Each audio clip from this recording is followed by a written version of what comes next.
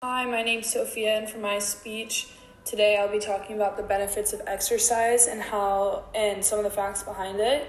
Exercising is a huge part of my life and helps my overall mood every day. Although there is no concrete evidence that exercising makes people live longer, there is evidence on how exercise can result in a healthier and happier life. So regarding health, it is proven that people who exercise regularly have a lower risk of developing many long-term and chronic conditions such as heart disease, type 2 diabetes, strokes, and other forms of cancers. Here are some of the statistics I found on NHS's website regarding physical activity.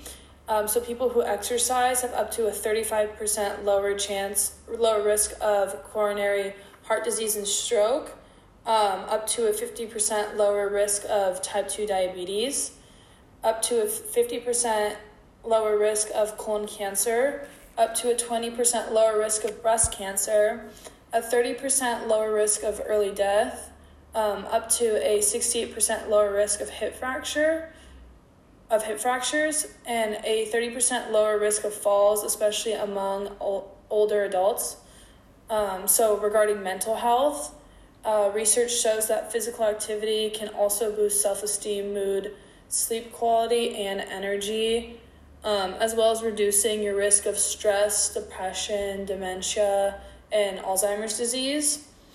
So in that research, I also found that people who exercise have up to a 30% lower risk of depression, up to a 30% lower risk of dementia, and people who regularly exercise are able to also enhance their memory.